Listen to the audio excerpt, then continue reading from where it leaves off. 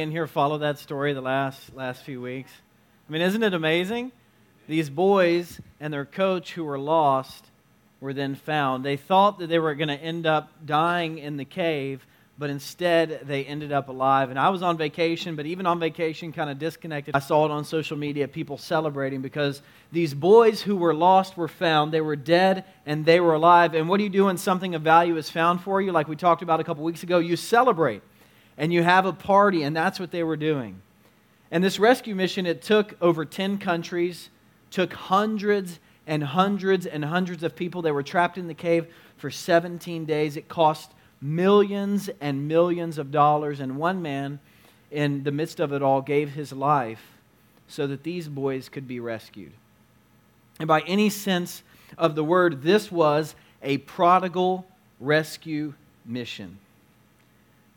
And now, some of you might be a little confused by that statement because for a lot of us, when we grew up hearing the word prodigal, we thought that it meant wayward or sinful, right? And so we never wanted to be labeled the prodigal son or the prodigal daughter or the prodigal child. And actually, growing up, I thought that's what the word meant, but prodigal actually doesn't mean sinful or wayward. It actually means recklessly extravagant. It means lavish. It means spending or giving until you have nothing left. And in the parable of the prodigal son, which we're going to be looking at this morning as we continue in this series, Party People, we hear about a prodigal son. That is a son who is recklessly extravagant and lavish and spends all of the money that he has, the inheritance that he gets. And finally, he comes to a place where he feels like he needs to come back home, and he kind of turns from that life. And he comes home, and what happens when he comes home? This boy who was lost and is found, who was dead and is alive, there's a party, right? Yep. And I don't know if y'all know this, but in the Bible, the little titles above each passage, those are put there by biblical editors. Those aren't in the original manuscripts. And so this parable could be called the prodigal party, the extravagant or lavish party. You could call it a number of different things, but that's what we're going to be looking at today. This story of one of the greatest parties in the Bible. And this story comes as the third parable in a set of parables that Jesus tells in Luke chapter 15. And a couple weeks ago I talked about the first two parables where Jesus talks about how someone lost a sheep. And then he talks about how someone lost a coin. And now the intensity level kind of increases because now he's not talking about a lost object. Now he's talking about a lost person, a lost son. And so we come to this parable in Luke chapter 15. And parables, if you weren't with us, I kind of did a longer explanation a couple weeks ago. Parables are simply stories that Jesus uses in his teaching that use everyday common objects to convey deep spiritual truths about the kingdom of God, the character of God, and how we're called to live as the people of God. And they're like windows through which we can look and kind of get a better view of who God is and how God's calling us to live in the world. And I know that for many of you in here this morning, you've probably heard this parable, the parable of the prodigal son or the parable of the prodigal party, at some point growing up. And so the easy thing to do for us is to think, okay, check out, I've already heard this one, I know the ending, I know the lesson in it, right? But what I want you to do this morning is I want you to hear it again with an open heart, with open ears, with fresh eyes. And so this morning we usually put the scripture on the screen. We're not going to put it on the screen because I want you to just try to listen and try to hear the story again. And I want you to pray that the Holy Spirit, like I've been praying, will speak to you in a new way and that you'll hear something different in this story once again. And so it's in Luke chapter 15, verse 11. Jesus is talking to the Pharisees and the teachers of the law, telling them these parables. And he says this: "There was a man who had 2 sons, and the younger one said to his father, 'Father, give me my share of the estate.' So he divided the property between them. Not long after that, the younger son got together all he had, set off for a distant country, and there squandered his wealth in wild living. After he had spent everything, there was a severe famine in that whole country, and he began to be in need. So he went and hired himself out to a citizen of that country, who sent him to his fields to feed pigs. He longed to fill his stomach with the pods that the pigs were eating, but no one gave him anything. And when he came to his senses, he said, how many of my father's hired servants have food to spare, and here I am starving to death? I will set out and go back to my father and say to him, Father, I've sinned against heaven and against you. I'm no longer worthy to be called your son. Make me like one of your hired servants. So he got up and he went to his father. But while he was still a long way off, his father saw him and was filled with compassion for him, and he ran to his son. He threw his arms around him and he kissed him. And the son said to him, Father, I've sinned against heaven and against you. I'm no longer worthy to be called your son. But the father said to his servants, Quick, bring the best robe and put it on him. Put a ring on his finger, put sandals on his feet, bring the fattened calf and kill it. Let's have a feast and celebrate. For this son of mine was dead and is alive again. He is lost, but now he is found. So they began to celebrate. And meanwhile, the older son was in the field. And when he came near to the house, he heard music and dancing, and so he called one of the servants and asked him what was going on. Your brother has come, he replied, and your father has killed the fattened calf because he's come back safe and sound. And the older brother became angry and refused to go in. So his father went out and pleaded with him. But he answered his father, Look, all these years I've been slaving for you and never disobeyed your orders. Yet you never gave me even a young goat so I could celebrate with my friends. But when this son of yours, who squandered your property with prostitutes, comes home, you kill the fattened calf for him. My son, the father said, you were always with me, and everything I have is yours. But we had to celebrate and be glad because this brother of yours was dead and is alive again. He was lost and is found. Friends, the grass withers and the flowers fade, but the word of our Lord endures and stands forever. And most of us, when we hear this story, we immediately think about the prodigal son, right? We got to think about him in this first part of the parable, going to his father and asking for his share of the inheritance, which is basically in his day like going to his father and saying, Father, I wish you were dead. Give me what you were going to give me. And surprisingly, the father gives him the inheritance. And so he takes the money, he goes off to a foreign land, and he spends it lavishly, extravagantly, till there's nothing left. And now, the parable doesn't give us all the details on how he spent his money, but I want you to picture yourself as a 20-year-old with, let's just say, $300,000. What would you have spent it on? Party. Some of y'all might have spent it on video games. Some of y'all might have bought a house. You know, a few wise people in here might have bought a house. But most of us, if we're honest, we'd be embarrassed by what we would have spent all that money on. And we probably wouldn't still have it today. But that's what he did. He took the money, he spent it in a reckless way until he had nothing left. And then finally, as a Jewish man, I mean, this would have been the most humiliating thing he could do. He went and began to work with pigs, and he got so hungry that he actually wanted to eat the food that the pigs were eating. And finally, in the midst of that wilderness experience, he kind of comes to his senses. He has this turn in his heart. He begins to feel repentance, and he says, you know what? I'm sorry for what I've done, and I'm going to make the long journey home. And I'm going to apologize to my father. And I'm not going to try to come to the household like everything's normal again, but instead, I'm going to go and I'm going to ask to be one of his hired servants. And I can just imagine him replaying what he's going to say over and over again in his head. Because if you're anything like me, if I'm having an important conversation, sometimes I like to kind of go over what I'm going to say ahead of time to make sure I don't mess it up. So I can imagine him kind of making this journey, saying to himself, Father, I've sinned against heaven, I've sinned against you, I'm not worthy to be called your son, can I be a hired servant? Father, I've sinned against heaven, I've sinned against you, and just making that journey home. And I don't know how many of you have ever found yourself in a position like this prodigal son, where you've had to go make an extreme apology. Or after you've had a broken relationship for a long time, you've had to make the journey home and you've talked to the person again. But you can just imagine the level of shame and all the stuff running through his head as he traveled that long journey back home. And you can imagine him thinking about his older brother that he left behind to take care of his father and to take care of the farm.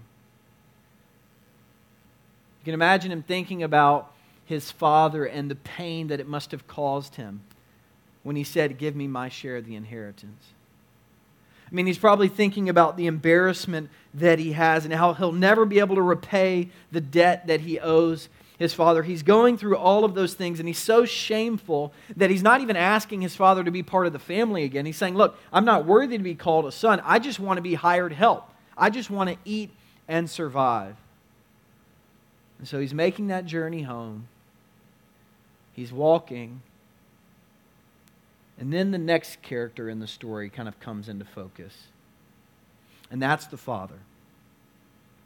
And now, when the boy was a long way off, the father saw him, and he went inside his house, and he locked the door, and he sat inside, and he waited for the son to come and knock on the door.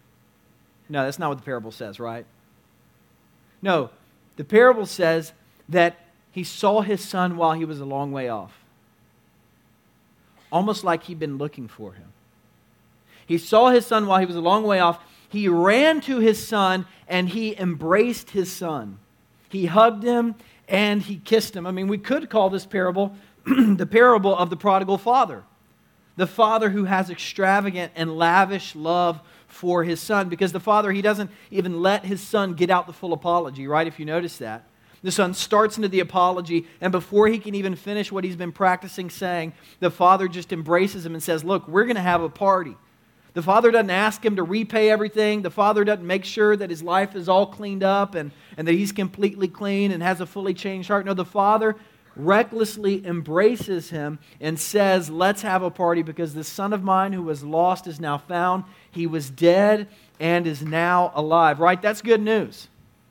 That's what the father does for the son. And now look, there's a lot of times, there's large gaps between the culture of the Bible and our culture today. And sometimes it can be hard to bridge them. But one of the things I want you to see is that a grown man who was respectable in his day did not run. That would have been an absurd thing to do. That's like imagining the Queen of England in a full gown with a crown on, sprinting down the streets of London and then hugging somebody, right? That's crazy. He would have been running. He would have been pulling up his robe. He would have been showing his ankles in a way and his legs in a way that they didn't do back then. But he didn't care because his son was lost and was now found, and he wanted to show him love. And so then, what did they do? They threw a prodigal party. A party that was lavish, that was extravagant, that gave no regard to how much things cost. They killed the fattened calf, which was reserved only for special days and extremely special occasions, and the calf would have fed tons of people. And so we see that tons of people are invited to this party all over from the community. And the music was loud, right? Look, the parties in the Bible, they weren't like, okay, they're just like, playing some classical music in the background. No, they are parties. The music is loud. There is a ton of dancing. And it's interesting to note that the parable says the music was so loud that the son, the older brother, who was far off in the fields, he heard the music. But not only did he hear the music, he heard the dancing. Somebody can explain to me later how that works. I don't know how you hear dancing. That's just a crazy party. This is a crazy, ruckus party that's going on. It's lavish, it's extravagant. And the older brother hears it, and he doesn't know what's going on until someone comes out and tells him why they're celebrating. They tell him the good news. He's been found. There's been restoration. Come on and join the party. But the older son, he's not happy. He's not celebrating and he's not rejoicing. Instead, he's filled with anger and self-righteousness because he's been working hard all those years while his brother was out having fun. His father never did anything like that for him. He didn't even have a small party for him. Here, the father is showing this kind of love for the son, his younger brother, and he doesn't even say, "Look, my younger brother," when he's talking to the father, he says, "Look, your son." The relationship is broken here, and he is refusing to come into the party and to be part of the family and to celebrate his brother that has come home. And so while he's out in the fields, instead of sitting and waiting, the father goes out running and embracing. That's what the father did for the younger son, right? Instead of sitting and waiting, he went out running and embracing the younger son. And now, as the older son is sitting outside the party, the father does the same thing. Instead of sitting and waiting for his older son to get his act together and to get over his self-righteousness and come in the party, instead of that, the host of the party risks shame and dishonor for himself, and he leaves the party. And he goes out to his older son and pleads with him to come inside. And that's where the parable ends. We don't know whether the older son comes into the party. We don't know whether the younger son actually got his life together and becomes a respectable member of the family again. We don't know whether the people after the party snickered and laughed and said, man, I can't believe the father wasted all this money on this party, but it was awesome. We don't know a lot of those details.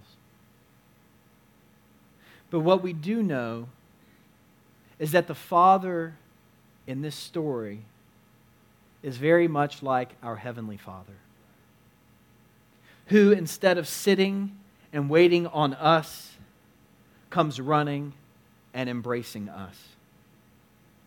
You see, God's grace is like the Father we see in this story. God seeks us out. He runs towards us and He embraces us. He doesn't wait until we get our act together. He doesn't wait for us to get cleaned up and to look proper and to act proper and to talk proper before His love comes to us. No, He meets us right where we are in our lives with His arms wide open, with His embrace, so that we might know His great love, the forgiveness we have through Jesus Christ, and the new life that He wants to give us. He comes to us with arms wide open, wanting to embrace us. God's prevenient grace, as we just sang about in that song, it's reckless. It seeks us out. It climbs the highest mountain. It will kick down any door. God is chasing after us, desiring a relationship with us. And all we have to do is turn around and receive that embrace. When we're addicted, He's there. When we're living exciting lives and crazy lives like the prodigal son, He's there waiting for us. He's there and ready to embrace us.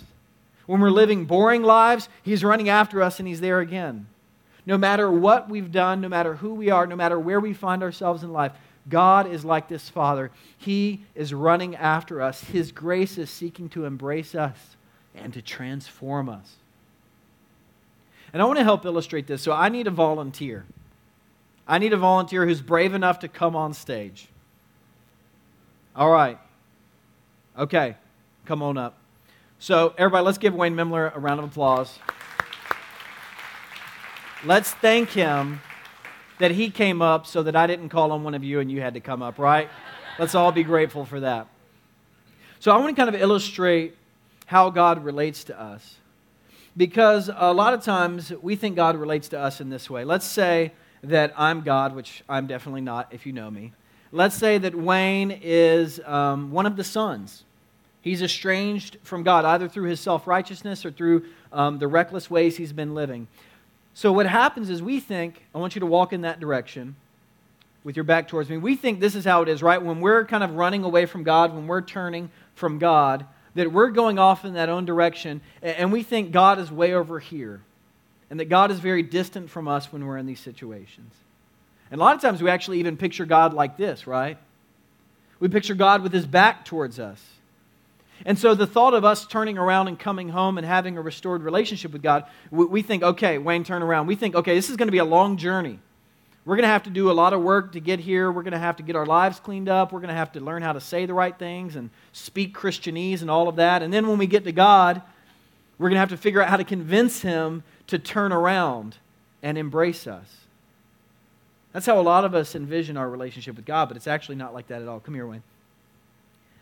Actually, when we're running from God and we're moving in the opposite direction of Him, when we're living our own lives and living on a path of sin, I want you to walk in that direction.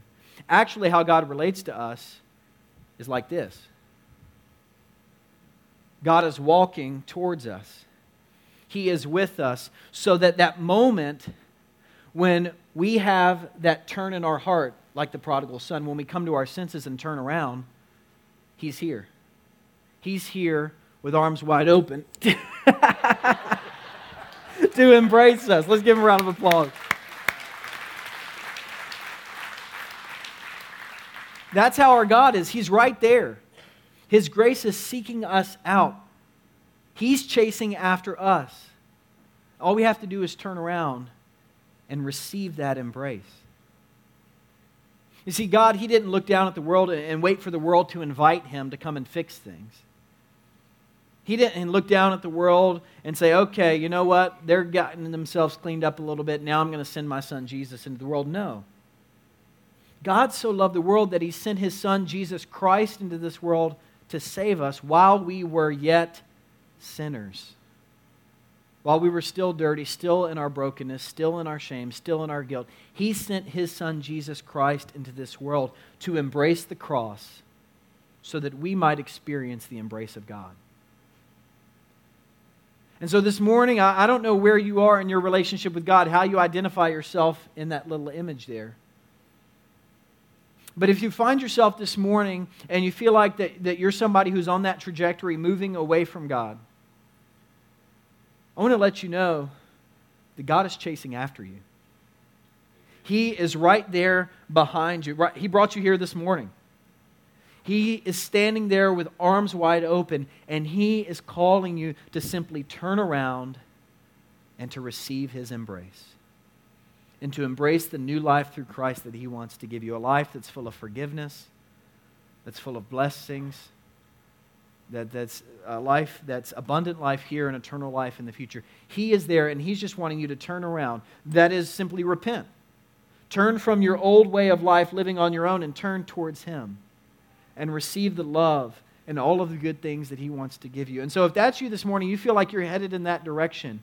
If you identify with one of these sons who is estranged from the Father, the question for you this morning is, will you turn around and receive His embrace? And if that's you and you feel like God's stirring in your heart this morning, I would love to talk with you after the service and to pray with you, but you don't even have to have a pastor do that with you. You can do it yourself. You can simply say to God, God, I'm tired of doing my own thing. I'm tired of living on my own terms in my own direction. I want to turn towards you. I want to receive your embrace, the embrace that's possible because of Jesus Christ this morning. That's all you have to do is turn in your heart and with your life and just receive His love. But I know that for many of you here, you felt that embrace. You have that assurance that God has embraced you. You've experienced His love and His goodness, and you've had those moments in your life where you felt like God was chasing you down, and you finally turned around. And so the question for you this morning is a little bit different. The question for you this morning is, when you encounter someone who is running far from God, when you encounter someone who's living in a hell on earth right now and needs a little taste of heaven, when you encounter someone who's living a life of shame, of guilt, and regret, and who's headed in the wrong direction, the question for you is, are you going to be like the Father, and are you going to run and embrace them so that they might know the embrace of God, or are you going to be like the older brother and like the Pharisees that Jesus was talking to? Are you going to sit around and wait for them to get their act together? And then maybe embrace them, and then maybe celebrate if they really prove how good they are to you. And I don't know about you, but I want to be someone who is like the Father, running and embracing other people. I want us as a church to be a church like the Father, that instead of sitting and waiting is going out and running and embracing others so that they might know the embrace of God.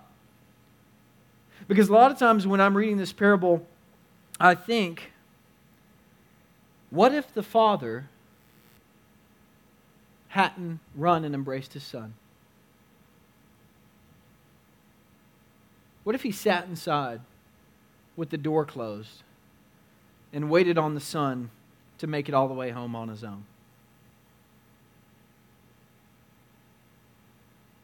I imagine that Son walking on that long journey home, in him getting to a place that reminded him of stuff he and his father used to do together. And I imagine fear overcoming him. And I imagine him thinking, you know what, I just can't do this. And so he turns around and he goes to some other farm where he can be a hired hand there. I think about the son journeying through the village, and as he's journeying, he thinks, you know what are these people going to think of me now that I'm back? Once they discover what I've been doing these last few years, once they discover who I am. And I can see the shame and the guilt and the regret overcoming him and him just heading off somewhere else. I can see him making that journey, getting to the edge of his father's property, to the midst of that unknown and the new life that was awaiting for him, and him just thinking, you know what? I'm going to go back to that life, that old life that I used to know, because at least it's comfortable. And then I think, what if we as a church sit and wait for others to come to us instead of running and embracing them? Because the reality is there are tens of thousands of people right around us who are estranged from God. There are people in Hampton, McDonough, Locust Grove, Griffin, Stockbridge, whatever city you call home. There are people there who are living lives of shame, of guilt, and of regret. They have no idea what God wants to offer them. There are some people who used to be a part of Harvest Point, used to be a part of churches. They used to know the embrace of God, but they've kind of rejected it and ran from Him a long time ago. There are other people who, quite honestly, haven't given God a second thought in a long time. There are some people who are living really wild lives around us, but then a lot of people are just kind of living normal, everyday lives, and they're so busy, they don't think about it much. All of those people are right around us. And we have to ask ourselves, are we going to go out and run and embrace them, or are we going to sit and wait for them to come to church? Because here's the reality. A lot of people, despite what you read in the media and see on TV and everything, they still have a pretty good view of God. When they read the Bible and they read about Jesus, they like the Jesus that they read about here. When it comes to things of spirituality, there's actually a pretty high level of interest. What people don't like is the church. And so the idea that we can just sit here and we can wait and we can have something cool or have a great sermon series and all these people are just going to flood into the doors, the reality is that's probably not going to happen.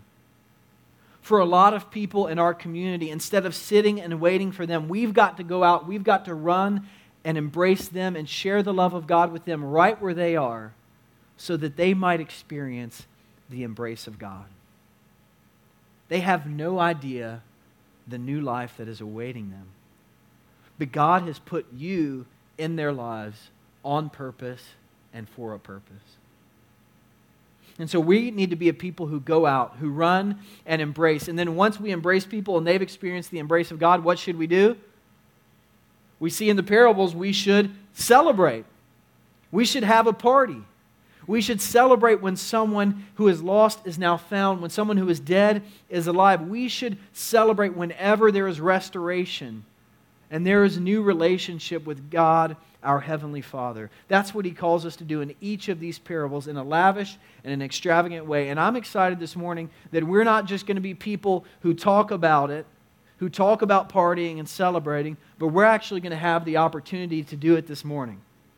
Because this morning, in just a minute, I'm going to go out, I'm going to put on some other clothes, and then we're going to have 2 baptisms right over here. And when we celebrate those baptisms, as Heather and Cynthia go into those waters, what we're celebrating and what we're remembering is that when they go into those waters, they're dying to an old way of life and they're being raised to new life in Christ. And as they come out drenched and wet, and as their hair is probably all kind of crazy, what we're remembering is that the Holy Spirit is drenching their lives. It's cleansing them of their sin. And you know what? If we all look a little crazy, that's okay, because we're remembering the Holy Spirit wants to do crazy things with our lives. And as they go into the baptismal waters, what we're remembering is that God is embracing them. God this morning is saying yes to them, and they're opening up their arms and they're embracing God as well. And so when they come out of those waters, I want everybody on their feet. I want everybody clapping and cheering, because this is going to be a celebration. There is celebration in heaven this morning because of what's going on here in God's kingdom at Harvest Point. And then after that, we're actually going to welcome them and 4 of their family members to membership here at Harvest Point. Because at baptism, it's not just God's embrace of us, our embrace of God. It's also the church embracing new people, new members of the family of God. And so we're going to celebrate that. And so I hope you're excited. I hope you're pumped. I hope that you will celebrate, that you will clap, that you will take pictures, and you will spread the good news that Jesus is alive. He is still working. He is chasing us down. He wants a relationship with every single person in this community. And like we sang earlier, we will do whatever it takes to help make it happen. And so I want to invite you to stand as we celebrate together, as we sing this song, and as we say this prayer together. God, we thank you for your great love. We thank you for your Son, Jesus Christ. God, we thank you that you will climb up every mountain. God, that you will risk it all, that you are a prodigal God who chases us down and seeks and saves us who are lost. God, us who have run, us who have walked, God, us who have simply turned from you in big ways and in small ways. God, we thank you that you're there ready to embrace us. God, we thank you that your Son Jesus embraced the cross so that we might know your embrace. And God, we pray that as we sing, as we remember, as we celebrate these baptisms, that you would fill us with joy. Fill us with a spirit of celebration, God. Fill us with boldness so that we might go out and we might seek and search and help find other people. We thank you and praise you. In Jesus' name, amen.